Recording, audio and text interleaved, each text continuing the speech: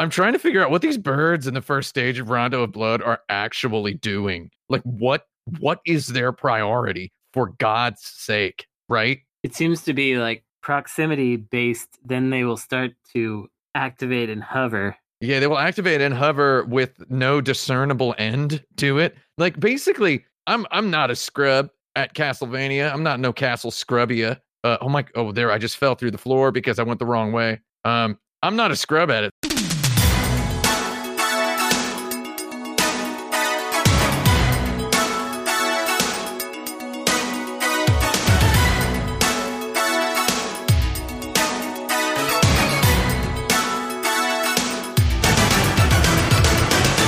This is the new world of Insert Credit, the relentlessly paced talk show where our panel of extreme video game fetishists must reach a consensus on every topic introduced within 6 minutes, or their recompense shall be the sound of a horrible buzzer. I'm Alex Jaffe, and a video game song I often catch myself singing is the Dire Dire Docks theme from Super Mario 64. Oh, well, okay, so I'm Tim Rogers, and you're asking the god-darn wrong question, because I've got a lot of them.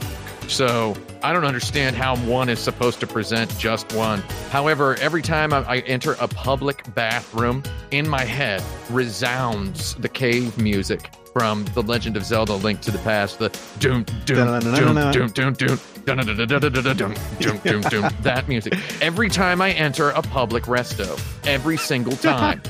That's great.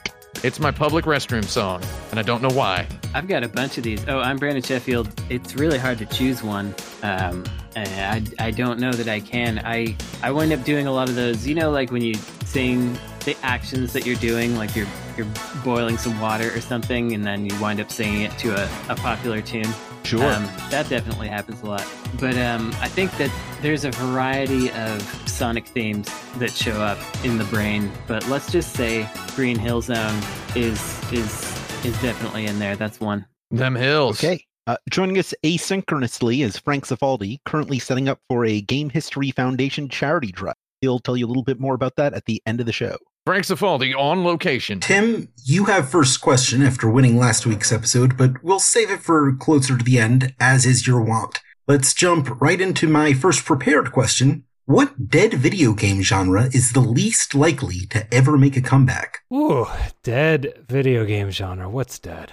Music, toy games are dead. Dance. I guess all the peripheral games are dead, right? Are those going to make a comeback? I feel like they will. I think that, you know, that sort of 15-year nostalgia rule is probably going to kick in for Rock Band pretty soon. So that's not dead forever. I'm going to go maze games. I think maze games are done. I think that maze games had their heyday in the 80s, and I don't see people doing them Pac-Man clones in this day and age anymore, though I could be very wrong about that, considering that those indies kind of do everything these days. Man, I don't think anything, if we're talking about completely dead, as in literally nobody makes them, I don't think that anything's going to be dead anymore, because people are inspired by all kinds of weird garbage, and games are easy to make now. But if we're talking about commercially dead, then I think score attack arcadey games are probably going to continue to decline, because those are mostly based on an old way of playing. And I'm not going to make the call that dance and music games are dead. I think they're going to come back. Point and click adventure games. I don't want to say that those aren't coming back, because aren't they sort of coming back with stuff like Until Dawn? I mean, is anything actually gone? It's hard for me to say. I mean, I guess like the racing sim, that's kind of not a genre that's out there, I guess, as much anymore. But the Princess Makers. Yeah, the Princess Makers. But God, I just played like 2 full loops of Princess Maker the other day. I like in case those anybody racing wanted to know sims. that. Yeah, I like those. They're all right. There's one called Tactical Fighter that I was playing for a while earlier this year, last year. Hard to say which one's which.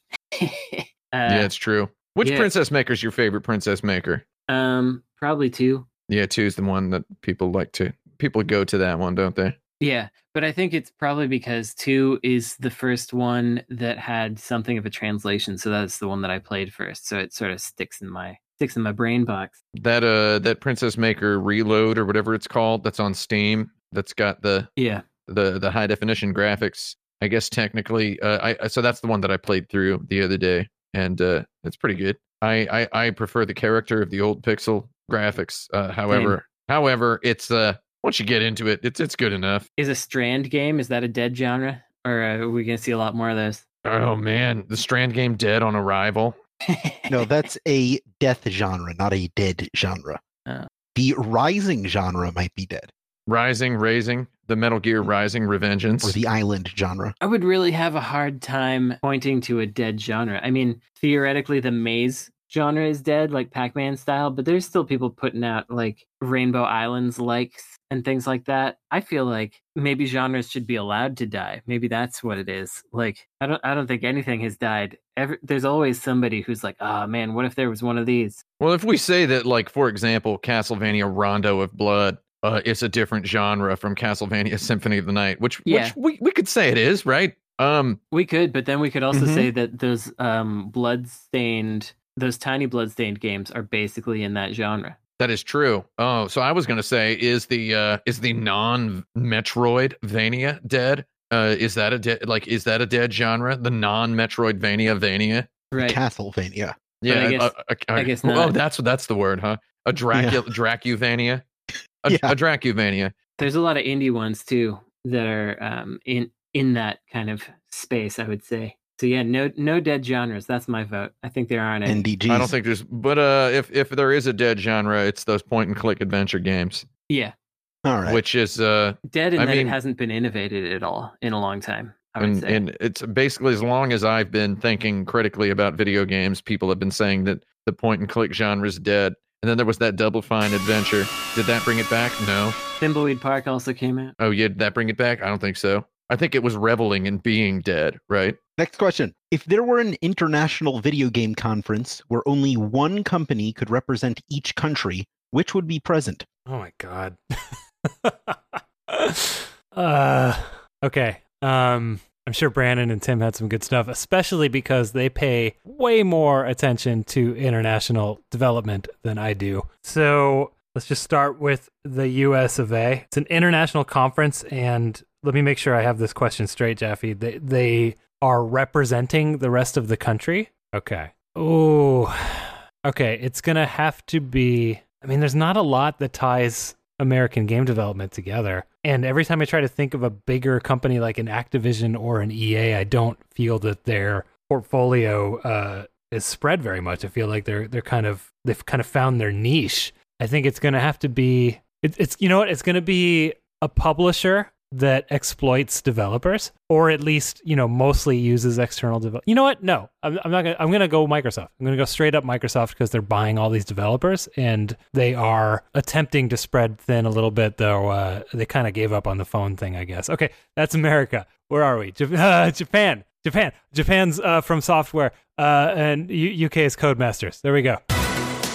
Oh man. Oh, so are we doing like the United Nations of video game? Yeah, sort of. And we have one, like, are we trying to name every country in the world and then a video game company to represent them? As much as you can in 4 minutes. Okay. Well, CD Projekt Red would be Poland. Unfortunately, I would like to put up someone else, but it would be probably CD Projekt Red. I mean, not only would they be the UN of video games, I feel like they could also kind of, at the point where they're at, like, GDP wise or whatever the word is, I'm no economist. They would also represent Poland kind of on just sort of a non-video game level in terms of just economic footprint, period, right? They represent Poland itself. Yeah, I'd like to put Techland in there, but I know it's got to be CD Projekt Red. CD Projekt Red is pretty legit in terms of size. Japan would probably beat Nintendo. There would be wild fanboy speculation. Many people would presume that they have a horse and that it was in that race.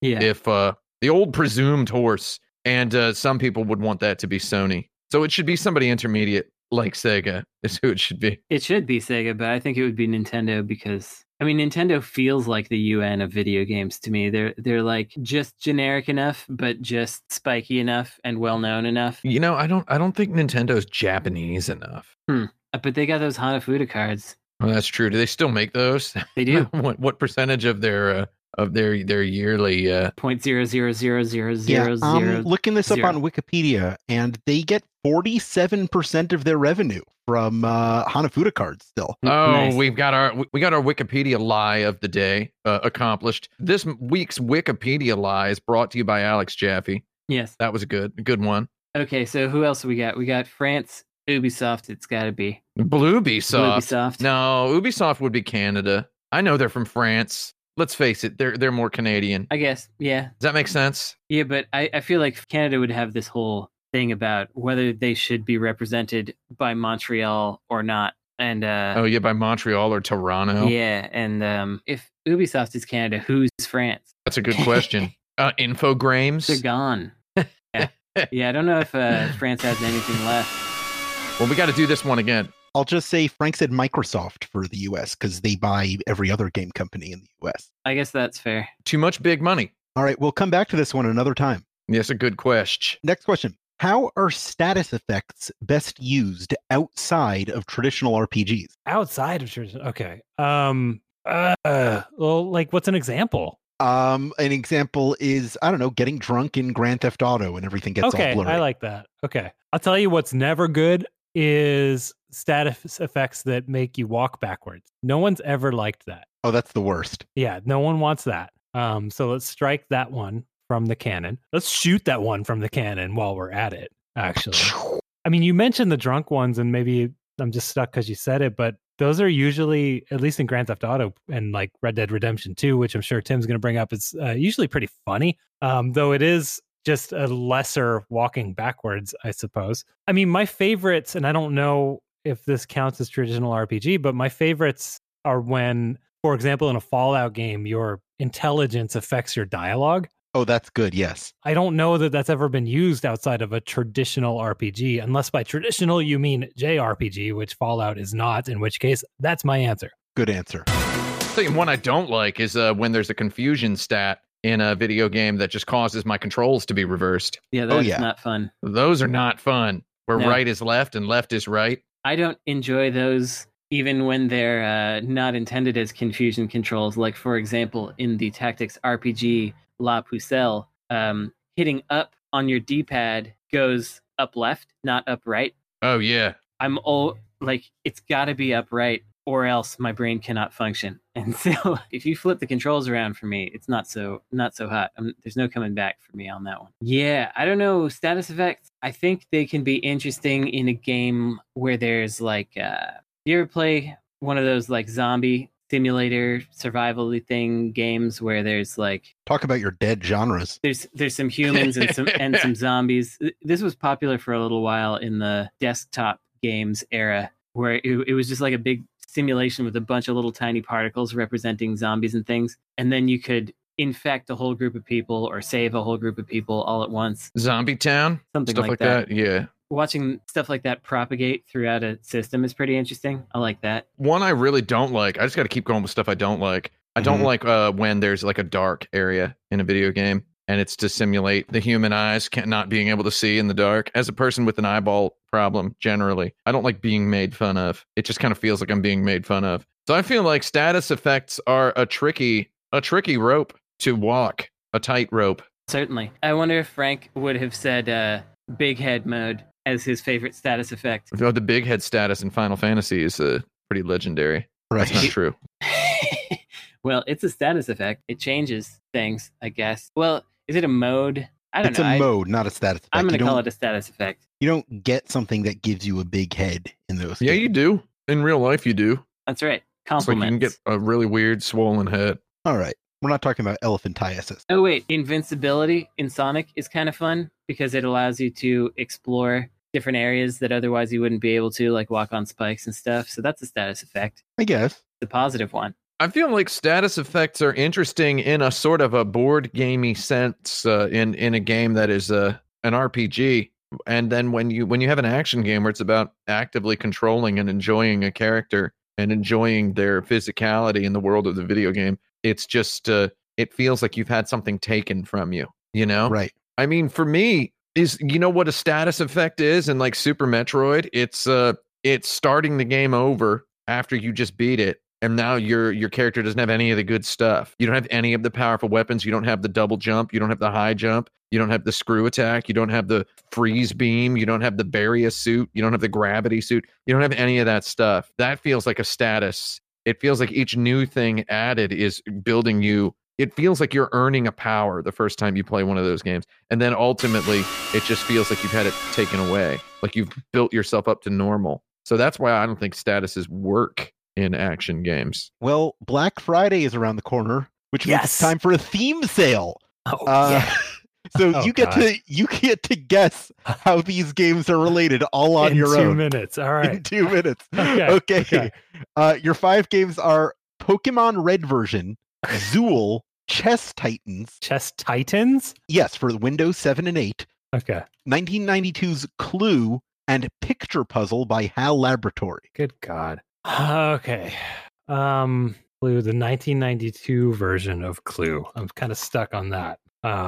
That seems like a clue within Clue. It's a clue. It's a clue. Let's see. It's a console version, Genesis and Super Nintendo? Yes. Oh, okay. That's not much there, is there? No. Okay. Sculptured Software. Sculpture definitely didn't develop Pokemon Red. Zool is that terrible lollipop guy. Yeah, that Chupa Chups game. Got it. Picture Puzzle. Chess Titans. Yeah, it came with Windows 7 and 8. Sure it did. Oh yeah, it doesn't even have its own Moby Games entry. Pokemon Red, Zool, Chess Titans, Clue. Yeah. Let's see. Clue. I feel like Clue's the key here. Looking at screenshots, looking at weapons, candlestick. Ooh, okay. Zool. Okay, how much time do I have? 50 seconds. Okay. Picture puzzle. I will tell you that the uniting factor is not necessarily anything that is in the game itself. Interesting. Okay. It's about how they are played. Oh. I got nothing here. I'm not sure why this segment got themed around a sale, but that's just part of the mythology now. I'm dropping the names here. Frank did this already, and do we get to get his clues? Yeah, you do get to get his clues. Nice. Oh, give me them All clues. The clues that make me lose. Yeah.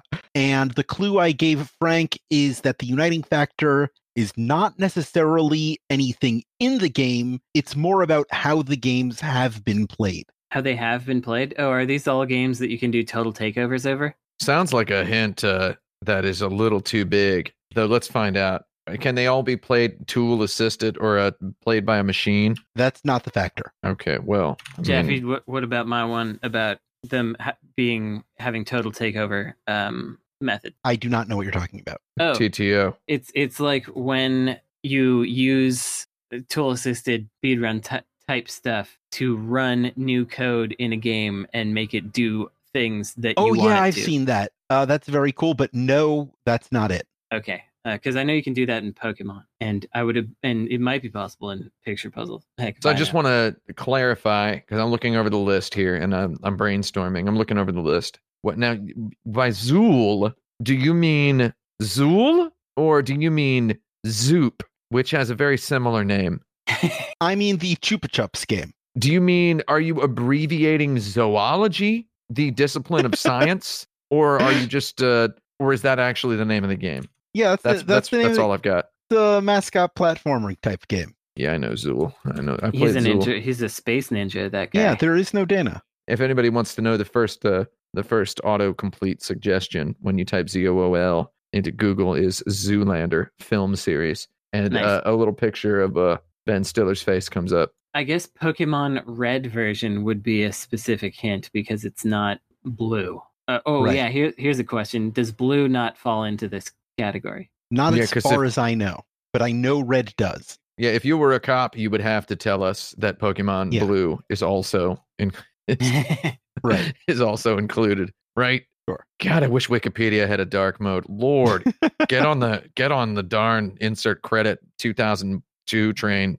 Yeah. Lordy, so bright. I got my tinted glasses coming in soon, by the way. I'm going to wear tinted glasses at home. So I don't Just- know what Chess Titans is. I'm It's looking a at version it of right chess now. that came with Windows 7 and 8. Huh. I mean, okay. Doesn't look very good. I mean, No, just looks quality like chess, is not an aspect here. I see. feel like this space in the show could be better used for just a more generic 20 questions episode or whatever. It's there's a lot of us casting around in the dark. Yeah, I don't. Yeah, I love this is a status effect that is not exactly too much fun. Because you know that people at home are just what is it like to listen to this? It's one of our more popular segments. According Pokemon to Red, whom? Zool, Chess Titans, Clue, Picture Puzzle by HAL Laboratory. Yeah. The games that can be played with one hand. I don't know. I don't know if you can play Zool with one hand.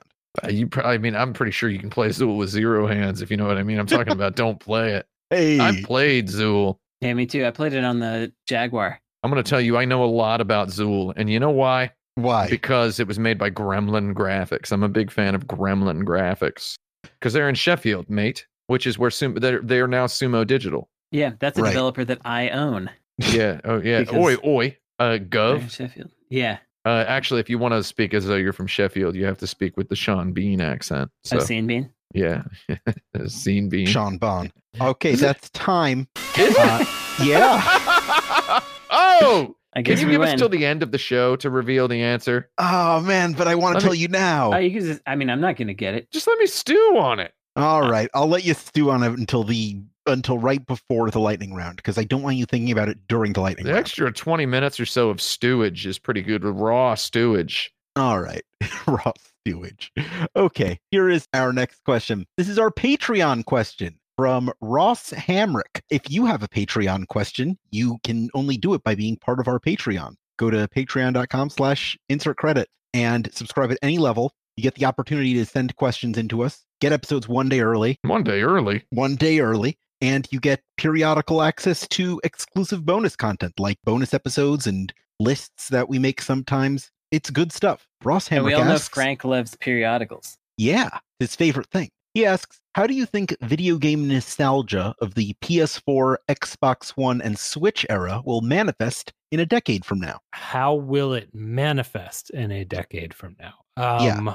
I'd like to think that a decade from now, a good amount of those titles will just be available. I have more faith in that as years goes on, partially because we're not seeing as many licensed games anymore. And I think that publishers and hardware makers are probably thinking about that with their contracts now. I think they're thinking a lot more long term than they used to. I think nostalgia is going to be a lot different because there's not going to be an excuse for it. People are just going to be able to have been able to get that stuff no matter what for the past 10 years. And I think nostalgia is based mostly on at least the idea that you can't get something, although you can get whatever you want. I got all the ROMs on my computer, man. So it's hard to say because I think nostalgia by nature has to change because we can just have whatever we want now. But what do I know? Because I think nostalgia is just a strange, weird disease that needs to be cured, but maybe it has some function in human society. I don't understand. It's a good question. I was thinking about the Xbox 360 and how it definitely is a retro game console at this point. Oh, and also it's totally sweet. It is. I've been going through and playing 360 games, as everybody listening to this show is aware. There's some good solid ones on there. There's some real good ones, and it really feels like you can feel kind of the zeitgeist of the era. You can just feel them ebb and flow by playing these various games. Like, oh, right, this kind of thing was starting to get really popular at this time. Or everybody liked water effects, or third-person shooters were the thing to beat, etc. So it's a little hard for me to say what the PS4, etc. generation will be like because I feel like the PS4 era has all been sort of a genericization. That's not a word, but a genericizing. Yeah, every game has become an Assassin's Creed game. Every AAA game has. There's been a homogenization. They've all merged like the companies have. There's been an at-large homogenization among AAA video games, and AAA video games have become such a mainstream thing at this point. I'm going to tell you what I know 100% for certain. You said 10 years from now, Jaffe? Mm-hmm.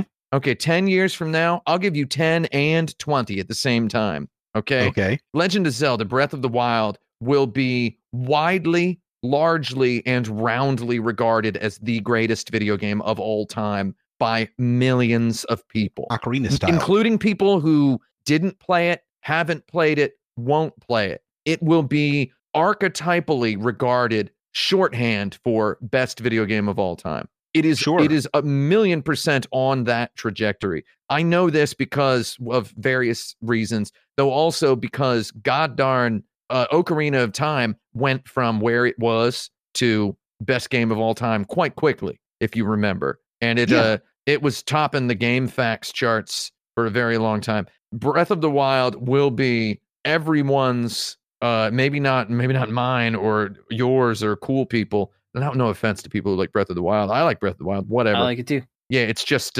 it's going to be the go-to example of best game of all time. It's going to be the lazy person's answer. The lazy person, it'll be the lazy answer, 100%. I think I was going to say that this era might be known for all of the remakes, because this really has been the era for like remasters, remakes, re-envisionings of older games, but I don't think that's going to stop.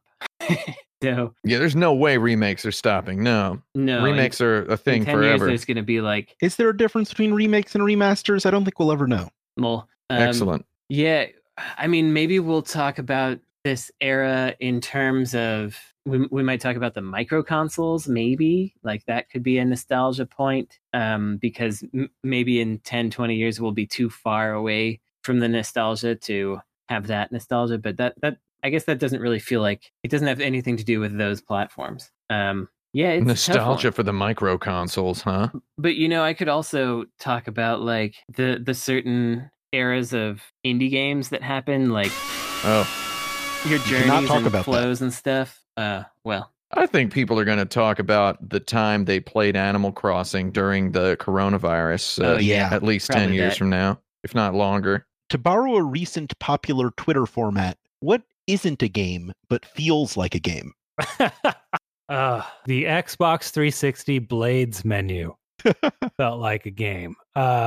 Just good menuing can feel like a good game, right? And I think Nintendo understands that better than most. For example, if your cursor icon as it moves through options like plays a melody, that feels like a game because you're controlling the tempo of that melody. One of their famous examples is, it's a physical game, not a video game, but the Super Nintendo has that eject button that just toaster pops your cartridge out, and that's just for fun. Like there's no reason to eject your cartridge. So I think that sort of Nintendo ethos often feels, and I feel that they're coming more from a toy and game background than most other entertainment software makers. Yeah, I'm going to go with good menuing, especially if it makes fun sounds that change as you move around. Perfect. The alternate answer would be if you find a bug and it's funny and you just keep doing it. That's not a game with game rules. It's called emergent gameplay, buddy.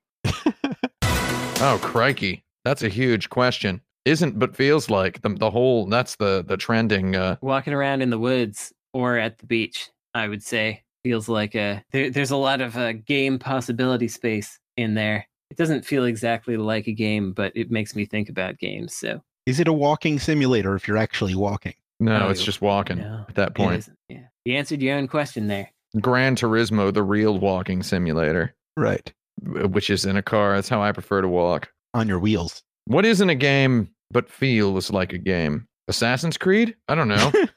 Is that an acceptable answer? Oh my God. Frank said playing around in a good menu. But that's what kind, like a not game menu? Like an options menu. You're not playing a game, but it still feels gamey. That's false. If Frank were here right now, I would say if it's in the game, it's part of the game. You can't arbitrarily stop game at menu. Well, that was EA's old slogan, was if it's in the game, it's the game. It's in the game. No, if it's in the... I kind of want to make that my new corporate slogan. If it's in the game, it's the game.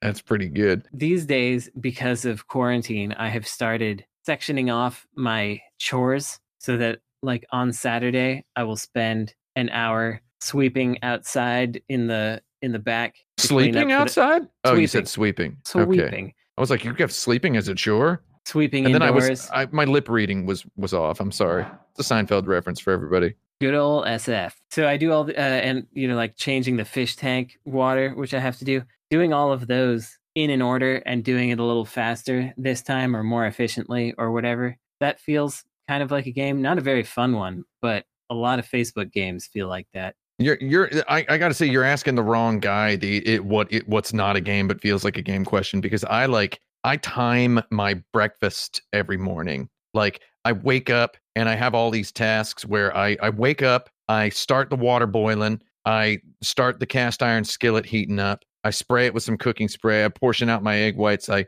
shake up my vegetable drink, I heat up my beans, and I try to have my entire breakfast cooked and eaten and all of my supplements taken in less than 8 minutes every morning. That feels like a game. And you know what? Heck you if you tell me it's not. It's more of a game than the recent Call of Duty. You see ghosts of your past selves doing it faster, like in Mario Kart? I mean, yeah, because I wake up at the same time and I started at the same time and I'm like, oh, I'm a minute slow today or something. Games don't have to be fun. And a lot true. of the time, they're not. That's the slogan of Brandon's company. Yeah, that's my company name. Games don't have to be Games fun. don't have to be fun. Games can be fun if they want to be. Yeah, or if you want them to be. Because there's definitely some things that I do not think are fun that people really have a good time with. Like those, what? Like those I Want to Be the Guy Masocore platformers and such. Oh, yeah, those are pretty rough. Or things filled with memes. Memes? Can't stand them. Those aren't games. No, they don't even feel like games. Nintendo is getting ready to open a theme park next spring. Assuming we're over COVID by then, how can Nintendo improve the experience of waiting in line? When you ask me that question, all I can think about is the Indiana Jones ride at Disneyland, possibly Disney World, haven't been, where the ride itself is a narrative experience that gets you ready for the ride. It actually doesn't, it's weird. It doesn't work now that they have line passes. So you don't actually get the narrative experience anymore for Indiana Jones the Ride. But in the old days when you would actually wait an hour in that line, they had interactive elements. They had things like, there's a sign that says don't pull the rope, and you pull it and you hear someone screaming and falling. They have a film reel, like a 1940 style film reel that's telling you the backstory for the ride you're about to ride. And there's enough variety that you don't actually get bored with it. You see, I think, like an office for the archaeologists and like the tools that they're using to dig the site that you're about to go into. I don't know what the Mushroom Kingdom equivalent of that is. But line design at Disneyland is kind of amazing. Splash Mountain is another good one. God, those are both the 90s. I think the 90s was the height of Imagineering for line design, and then we should look at that. Bowsette comes and screams at you. Okay. Oh, yeah. First, they make Bowsette real, and then she comes and screams at you while you're Legalize Bowsette. Yeah. Yeah. Well, I'm just going to say, and this is really far-fetched, they should get car show girls, like models, and they should shackle Nintendo 3DSs to them. You're talking about E3. And have them walk around in the line and just let people play a demo of a Steel Diver. That was quite the E3 experience, where it was just like you had to stand a foot and a half from a lady who didn't really want to have a 3DS tethered to her midsection. Yeah. And be like, and she had to be like, "What do you think? The 3D is pretty good, huh?" And you have to be like, yeah. You don't even have to wear glasses for it." And it's like, okay. I'm sorry that this is happening. Yeah, that's weird. I did actually say, "I'm sorry this is happening to you," to one of those ladies. Wow. I was like, "But I do have to play this for my job." And she's like, "It's fine. I'm getting paid a lot more than I usually would." I was like, "Oh, well, that's something." Yeah, so I mean, let's face it. Nintendo's basically been they've been entertaining people at theme parks for a long time. Yeah, true. I think they could set up a couple of. Basically, they could set up some kiosks with some Mario Party. I think it would be, in all fairness, they should develop a game that is only playable in line at the theme park. Not even this is not. I'm not leading this up to some facetious punchline. I think there should be like a game that people do come by with like a controller, and you get to, or maybe you're given a controller when you enter the theme park, and it Bluetooth senses the nearest game that you're at. Does that make sense? Yeah. And you get to keep the controller. You get to keep the controller when you're They done. have the museum software that they did for the DS, for the Louvre and everything like that. Mhm. They could expand upon that. But I was They could add thinking a about this Nintendo game, Switch app that lets you play games. Yeah. you know, this game where there's 100 people and they're all fighting a boss with basically laser pointers. Your laser pointer is your ship, Oh, yeah, Mhm. yeah. and you all have to like cluster in certain areas and in order to defeat enemies, but some of you will die. And so you all have to like group together or split apart to try to avoid things.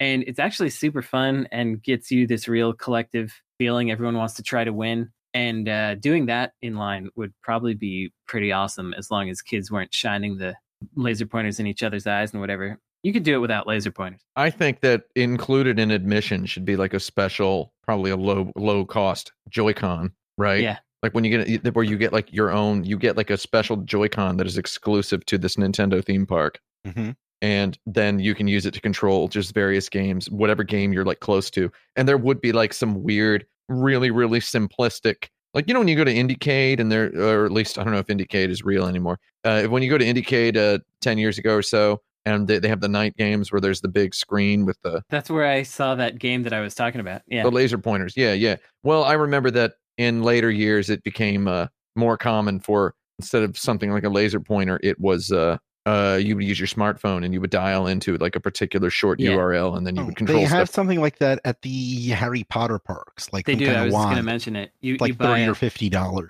you buy a special wand, and then it can interact with the exhibits, and you can like raise and lower things and do Mhm. some nonsense. It's kind of cute. Nintendo could I do it got better. enough enjoyment from just watching someone else do it. I didn't feel like I needed to do it. But if it were a game, I think yeah. a good simple game that's on big screens, that's all over the place when you're in line, and you can control it with this special Joy-Con that Nintendo gives you. It would have to be a cheap, low-cost Joy-Con so Nintendo can produce lots of them. They could also give you a little stamp card. You complete all these games and you get an extra little prize at the end or something. I think there's plenty they can do, and Oh, yeah. much that they will. Plenty and much. What is the least responsible video game journalism you've ever seen? um, I need some typing time.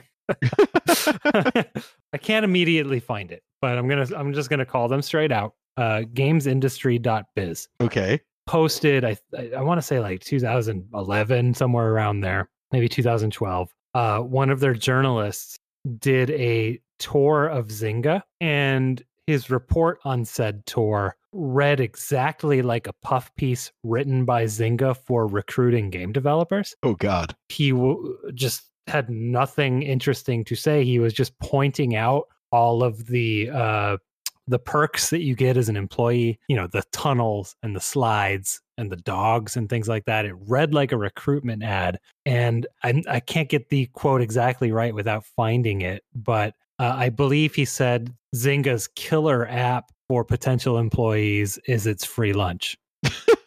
So that was a very irresponsible article to publish to people in the video game industry. Any journalism student will tell you there's no such thing as a free lunch. No, unless you work at Zynga. Oh, God.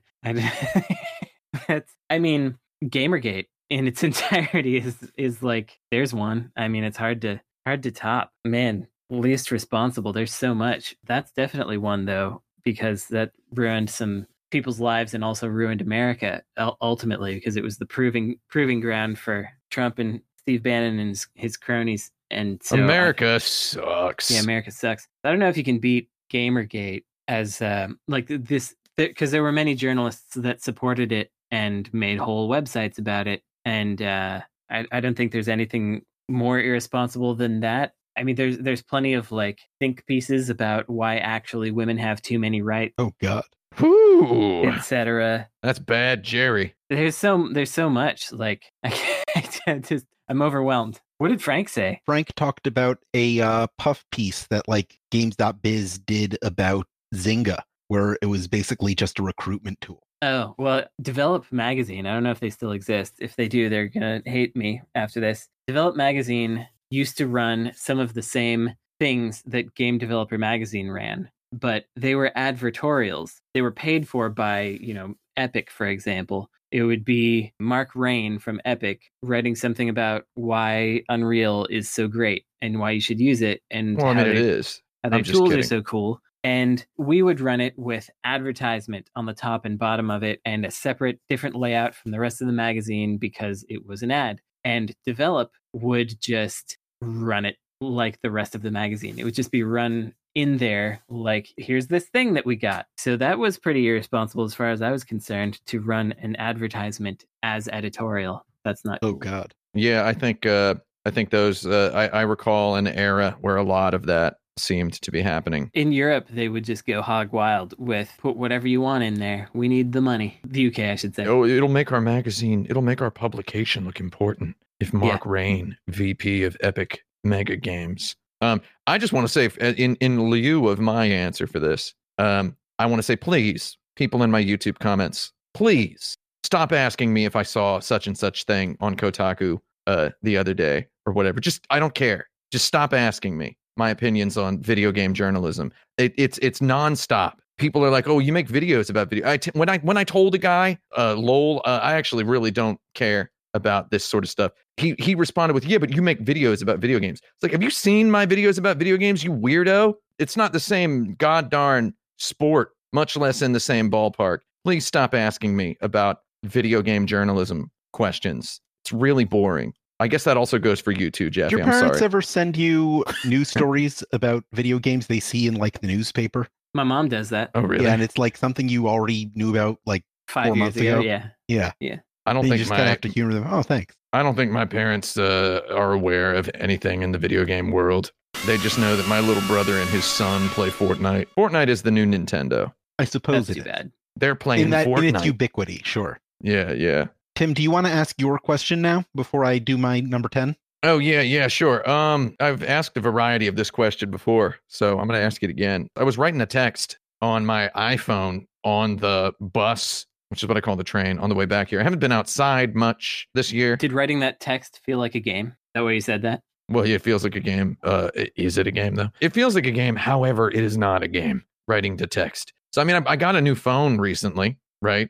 As one does. I guess that is right. Because I needed a new phone. And basically, getting a new phone means getting a new phone case because they shell shock you. I don't know if that's the right word. I don't know. We're going with it though. They tell you, oh, you want to get a case, and you get a case, right? And I got one of the new Apple iPhone 12 Pro Maxes, which is a big old huge. It's a giant phone, and I got the really nice iPhone leather case on it. Right? You see where this is going. So I got this real nice leather case, and it is some of the best leather I've ever felt with my hands, and it just makes me think that, I mean, I love my Xbox One Elite Series 2 controller, and it feels real good. However, it is kind of a cheapy-ish rubber, you know? Mm-hmm. And I always think of it as luxurious. And after writing this text on my iPhone on the bus, this big, heavy, solid iPhone with this beautiful leather case, and then coming home and playing a video game instantly with my Xbox One Elite Series 2 controller, I'm just like, man, why can't we have leather video game controllers, man? You're heck bent for leather. Is that the question? Yeah. What other things from the out? Like, I presented this to someone a while ago and was just kind of laughed off about it. Like, why would they make a controller out of leather? It's like, I don't know. They're leather-bound books. There's Scuff made an Xbox One Elite controller that was Porsche branded and had like a Porsche logo on it. And they used the same leather that Porsche uses on their steering wheels, right? And it felt very nice to hold, right? So, and every time I see someone talk about the Xbox One Elite controller, they talk about it apologetically. There was like a story on Kotaku.com the other day that somebody pointed me to. They're like, do you see them talking about the Xbox One Elite controller? Like, he's saying it was pretty good, and he's just apologizing for it. Why do people, like, this person asks me this. They're asking me what I think of the new story on Kotaku.com. And I'm telling you, this isn't exactly the hot story. Though I saw this and it's just like, why do you got to talk about it as though it's like a freak toy, right? It's $200 for this controller. $180 actually. That's not really that much. It's kind of a lot. No, the consoles cost $500 now. The games are costing $70 each. I think you get one nice controller. I've had this Elite controller lasted me 5 years. I don't know, when we were testing Video Ball, I blew out 32 PlayStation 4 controllers, 0 Xbox One Elite controllers. The one controller survived the entire testing process. Why are we afraid of having really good controllers? I think we're afraid of spending that much money because we don't have it right now. But well, okay. Well, here's the question. Why doesn't Sony even offer one? Yeah. Why is just offering one?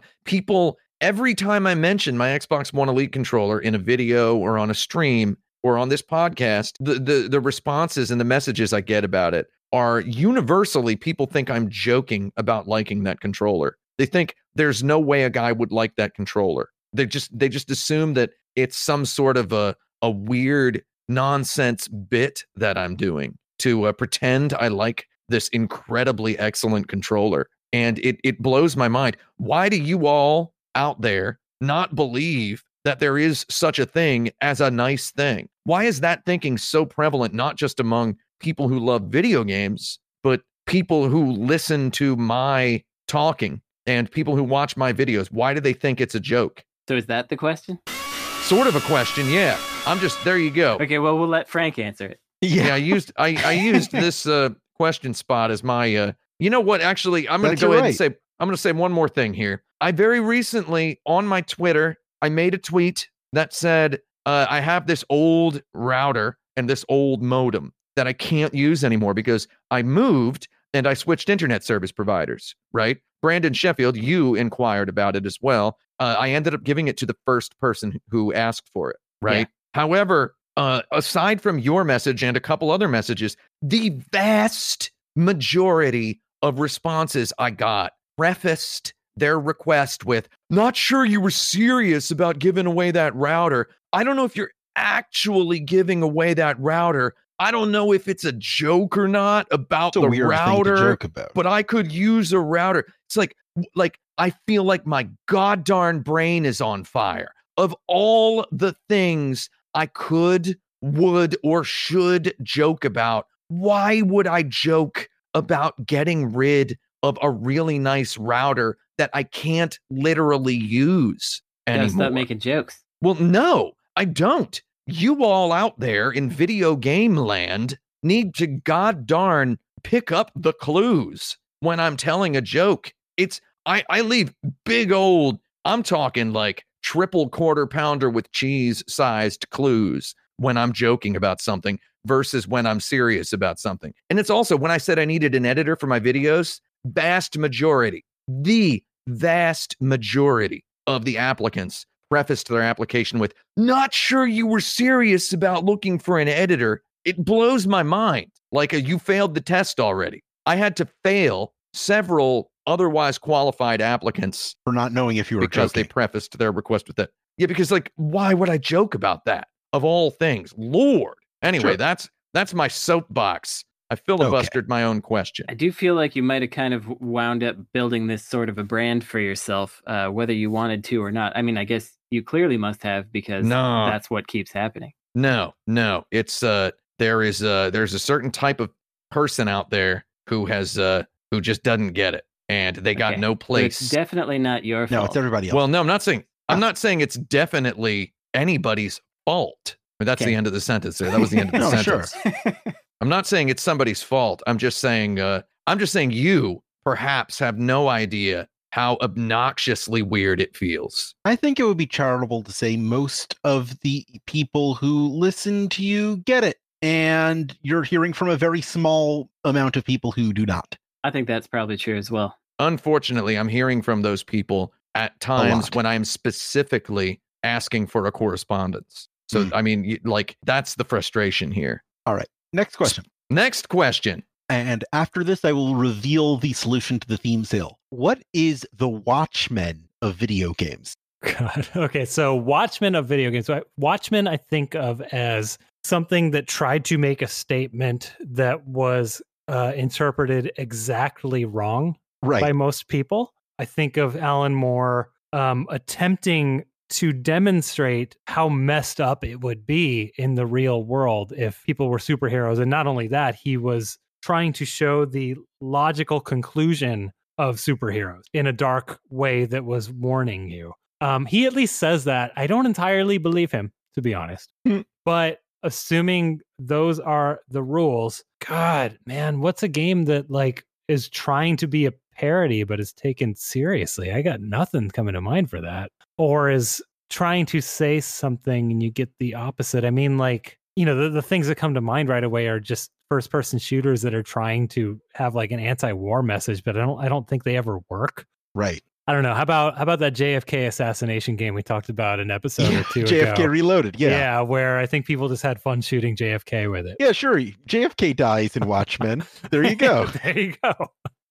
Oh, the Watchmen. Well, you know, people talk about the Watchmen still, right? They still talk about that comic book. Sure. I mean, it's clearly BioShock, but Yeah. like, I mean, it's like 100% obviously BioShock. Jesus. There were dudes in my college dorm talking about Watchmen back in 1999. The caliber of the conversation, the quality of the vocabulary, the structure of the sentences that form the monologues people go into about Watchmen, the little apologies they make for such and such antiquation, the adjectives applied to descriptions of the social commentary, none of it has changed at all in over 20 years. None of it. I perceive no change. I think a little bit with the TV show, maybe some of it changed slightly because the TV show made alt-right types and white nationalists mad, and the original did not. That's the one distinction I would make as it Are we has counting evolved. the TV show as part of Watchmen? I mean, I guess you sort of have I to think at you this have to point. now. Did you Yeah. watch the TV show?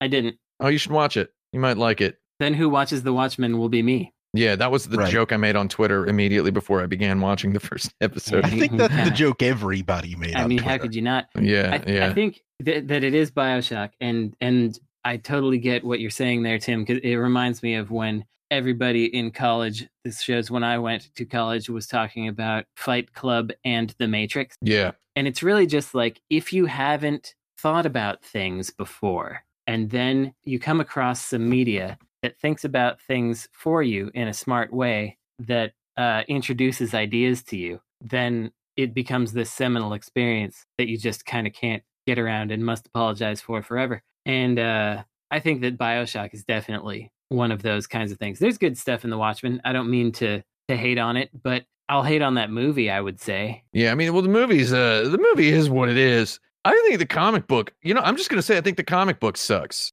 I think it's obtuse. I think it's ugly. It's not I fun think to read. it's not I fun to feel. read, but you know, do comics have to be fun? No. That's a question. That's the slogan of my comic book publisher. That's I mean, right. I've read The Watchmen and I sort of like it. I don't think it's very good. And it just got kind of circle jerked into a tizzy over a period of decades, with people holding it up as like the one example of comic books that are more than comic books. Yeah. That just so happens to be a deconstruction of superheroes with the DC Comics branded knockoff Batman and such. It's like, I don't know. It's hokey. It's hokey. I read Alan Moore's book. Did you read that book? No. That's a Jerusalem? question I know neither of you have read. Have you read it? It's like 4,000 pages long. No. It's gibberish. I enjoyed it, though. It's absolute nonsense. Also, can I just say that when I made the tweet saying I'm going to watch the show The Watchmen, so that who watches The Watchmen? Me. Nobody tweeted at me, are you actually going to watch The Watchmen? Just saying. Just saying. All right. Nobody made that tweet. So, in other words, I don't know if it's BioShock, though. What did what? did Frank say? I think it's Maybe it's BioShock. Psychonauts. Psychonauts is another game everybody who says it's great is really boring. No offense to them. I think Psychonauts is more of a game that people pretend to have played that have not actually played it. I think a lot of people haven't actually read The Watchmen, though. Oh, yeah, that's true. I would say that Frank didn't really come to an answer, but he did have a lot more respect for Watchmen as a comic. I believe that. Yeah, Okay. good for him. Good for him, Before my we get friend. into the lightning round, I'm going to reveal what the theme of the theme still was. Let me look at these letters again. Pokemon Red version, Yes. Zool, Chess Yes. Titans, Windows 7.8, Clue Indeed. 1992, Picture Puzzle by HAL Laboratory. All 5 of these games, have a dog have- in them. they have a speed running record of under 1 second. Okay, that's actually see that I was actually going to guess. You were very close with the tool assistance. Well, I was going to guess something Takeovers. like that, and then Tim said something about speedrunnable, and you said that's not it. Then I was like, well, I just discarded that whole line of thinking. So Hmm. I blame you, Jaffe. Yeah, it's my fault. My next thing I was going to say was these all have quick end game tasks things because I know that Pokemon Red does. So, heck, I would have gotten it. All right, we're going on to our lightning round. Okay. Okay, this should be fun. Users of GameFAQs respond to daily polls about video games. I want to say real quick, I still use GameFAQs. I'm old. Sure, I use GameFAQs when I need to. Okay. I'm going to give you the most popular answer to a poll from this year, and you have to guess what the question was. Okay. All right. 52.03% said, I've never even watched someone playing it. Have you played Fortnite? Oh, God. What do you think? Well, the question is clearly, what do you think about such and such game? I think the question is, have you played Fortnite? But it's a different game. It might not be Fortnite, but it might be Fortnite. Have you played Pokemon? No, Pokemon Red version. Have you played Zool? Zool. Yeah, chest tag. It's how many games of Among Us have you played? Oh. Oh. Nice. Okay. Next, 47.47% said, probably not. I've played it, but I don't think there's any way I could ever pull that off. It's got to be like a high score kind of thing. I'm just going to throw one out because I don't know. Like getting first place in Fall Guys. Have you ever won a victory royale in Fortnite? I think it's probably like a Demon Souls or a Soulsy thing. Have you defeated some whatever kind of dog monster they got in there? It's could you beat level 1-1 of Super Mario Brothers with your eyes closed? Oh. Wow. 37.8% said, less than a month. I've taken a couple weeks off. Have you ever taken a vacation to play a new game? That's close. What's the longest vacation you've taken to play a new game? How often do you wait? When was the last time you played Fortnite? I mean, actually, I don't think GameFAQs and Fortnite are exactly the same. No, it's more like JRPGs and stuff. Heck, I don't know. We'll have to go with the Fortnite one because I already forgot the question. Less than a month? Have we? When it's less than a month. I've taken a couple weeks off. I've taken a couple weeks off, right? Yeah, I don't know. Do the Fortnite one. It's since you started, what's the longest you've ever gone without playing video game? Oh, nice. Oh. 42.23% said, not really. The challenge is still there if you look for it. Not how many? What was the percent? 42.23. Not really. The challenge is still there if you look for it. Okay, it has to be a specific game. I think. I don't know. I'm blank. Oh man, it's gonna be something like, is Pokemon too easy? Oh yeah, it could be is specific game too easy, or it could be are Dynasty Warriors games too easy? Do you think playing games on easy mode is easy mode for babies? Forfeits your rights as a gamer or something? Yeah. That's close. Do you think modern games are too geared towards new and casual gamers? Oh. Wow, that is a trash can question, man. Yeah. That's a horrible question. I'm going to give myself a half point for that. All right. Yeah, I'll give you a half point for that, Brandon. Next question. 28.63% said Final Fantasy. 28 points. What is the best RPG franchise? What's your favorite role-playing game series? What's your favorite game with Tifa in it? It's of the classic franchises that got their start on the NES. Which is your all-time favorite? I was gonna try to make another guess. I guess. You got one guess, buddy. Oh, one guess. Yeah, it's a lightning. Whoa! Do we get one guess for this? Yeah. Oh, okay. Now we know. 24.24% said Kratos from God of War. Best dad in video game. Who's your favorite video game dad? Tim? Dad. Who's the toughest? I don't know. I'm trying to think of these sorts of people who are so entertained with a question like, are modern games too easy? So I'm gonna say who's the baddest dude in video games? Something like that. No, Brandon got it exactly. Who is your favorite video game father? Oh, nice. That's trash. That's a dumb question. I guess GameFAQs. I mean, let's just call it what it is. As a community, that place is a trash can. I mean, they have to come up with a new question every day. Every day. Yeah, it's kindergarten diaper trash can. All right. It's the diaper trash can outside of the world's ugliest kindergarten. 50.39% said, Yes, but we never played together that often, just a few times. Did you play video games with your siblings? Or do you play video games with your family, parents? I was going to say, do you regularly play video games with your significant other? Giving Tim that one. Have you ever played a video game with your parents? Oh, nice. Crikey. Tim's got 1 point. Oh, yeah, dad, mom, we got dad. 2 questions left. Frank is still in the lead. 30.93% said, yes, I keep a few on a shelf, but not that many. Do you have collector's edition video games? Funko Pops. Funko Do you want Pops. any Funko Pops? Yeah. It's do you have any video game action figures? But I'm going to give you both the point for that. Oh, the Pops. Yeah. Once you Pops. pop, you can't stop, apparently. Brandon is now in the lead with 2.5. Last question, and the last one is 21.34% said Chrono Trigger. What is the best RPG on the Super Nintendo? God, what is the best RPG of all time? What is your favorite Super Nintendo RPG? Brandon got it. It's Super Nintendo. Nice. Yeah, that ought to do it. Congratulations, Brandon. You have won this week's lightning round, which means Heck. you get homework. I love it. Does anyone have any plugs or recommendations this week before we sign off? So I just published something I'm very proud of. If you are a fan of either of the first 2 Monkey Island games, go to my charity's website, gamehistory.org/Monkey Island, one word. I have been pouring through the source code on and off really since last April. And I did a very cutting room floor wiki style breakdown of all of the content from the first game that survived that didn't make it into the final product. And I think it gives a really interesting look into how the game was made. Go check that out. I am extremely proud of it. Yeah, I got some. Did I recommend the show Hyperdrive last week? Yeah.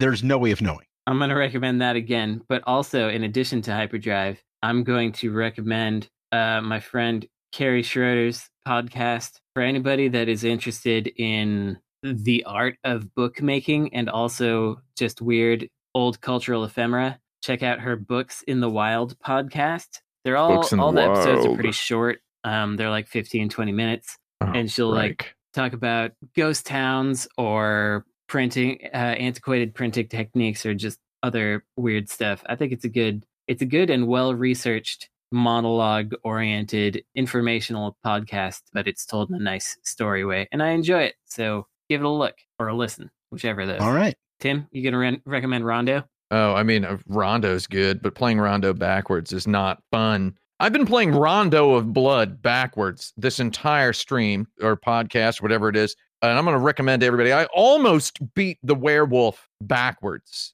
I killed the werewolf at the end of the first stage and then was killed by the revenge hit at the end. I don't know if you guys were watching that. I blocked it so that I would not watch you play. It must have been horrible. It's a horrible thing to watch because I'm the one playing it. And let me tell you, I wouldn't want to watch this. So I actually have been having a really good time with this PC Engine Mini. So if you can get one of those, I would recommend. People keep asking me if I'm going to do a gift guide video for Kotaku this year. I don't work there anymore. I quit literally a year ago. So number one. People keep asking if I'm going to do a gift guide video. Here's what it would just be. Just buy a PC Engine Mini for somebody if they play video games. Not a TurboGrafx 16 Mini. You have to get them the Japanese one, which has many beautiful games on it. It has Tengai Makyo 2. Most people won't ever own Tengai Makyo 2. Tengai Makyo. I own 2 versions of that. Most people won't ever own any video game. Most people are they're kind of messed up then,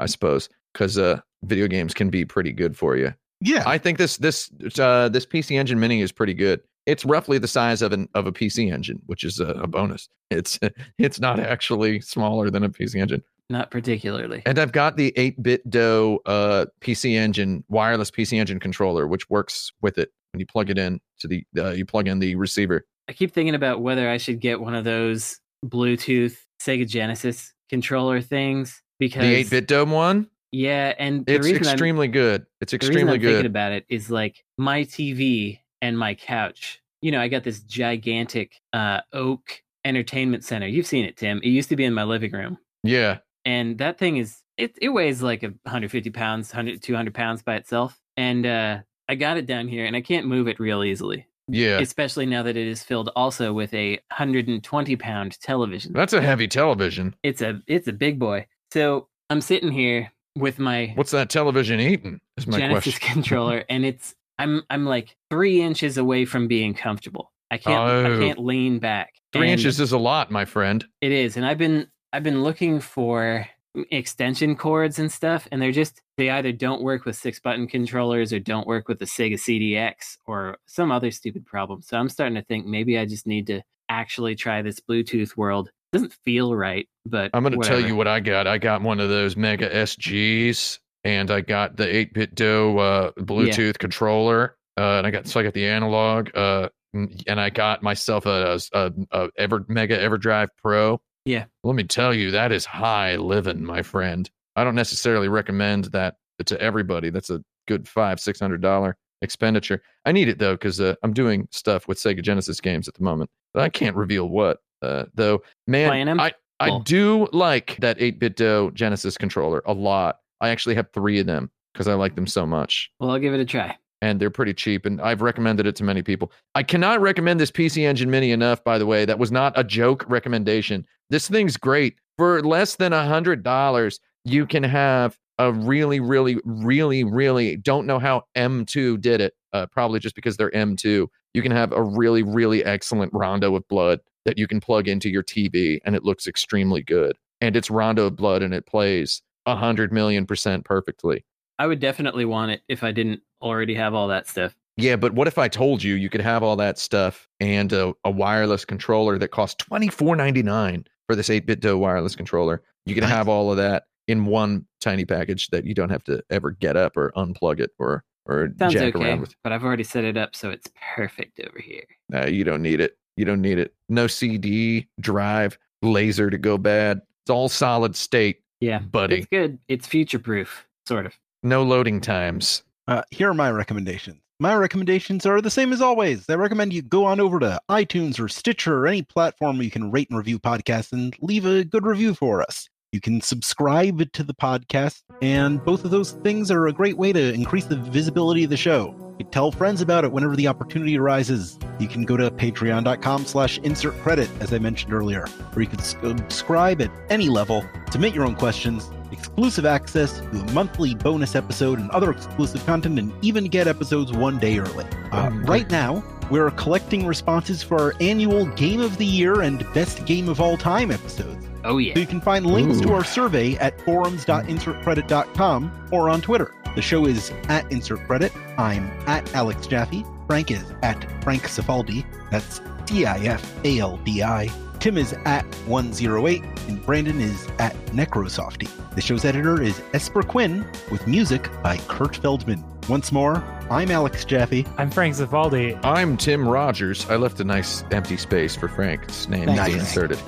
And I'm Brandon Sheffield. And your game has now been saved. Your game has now been saved. Oh no. Very good. Oh no.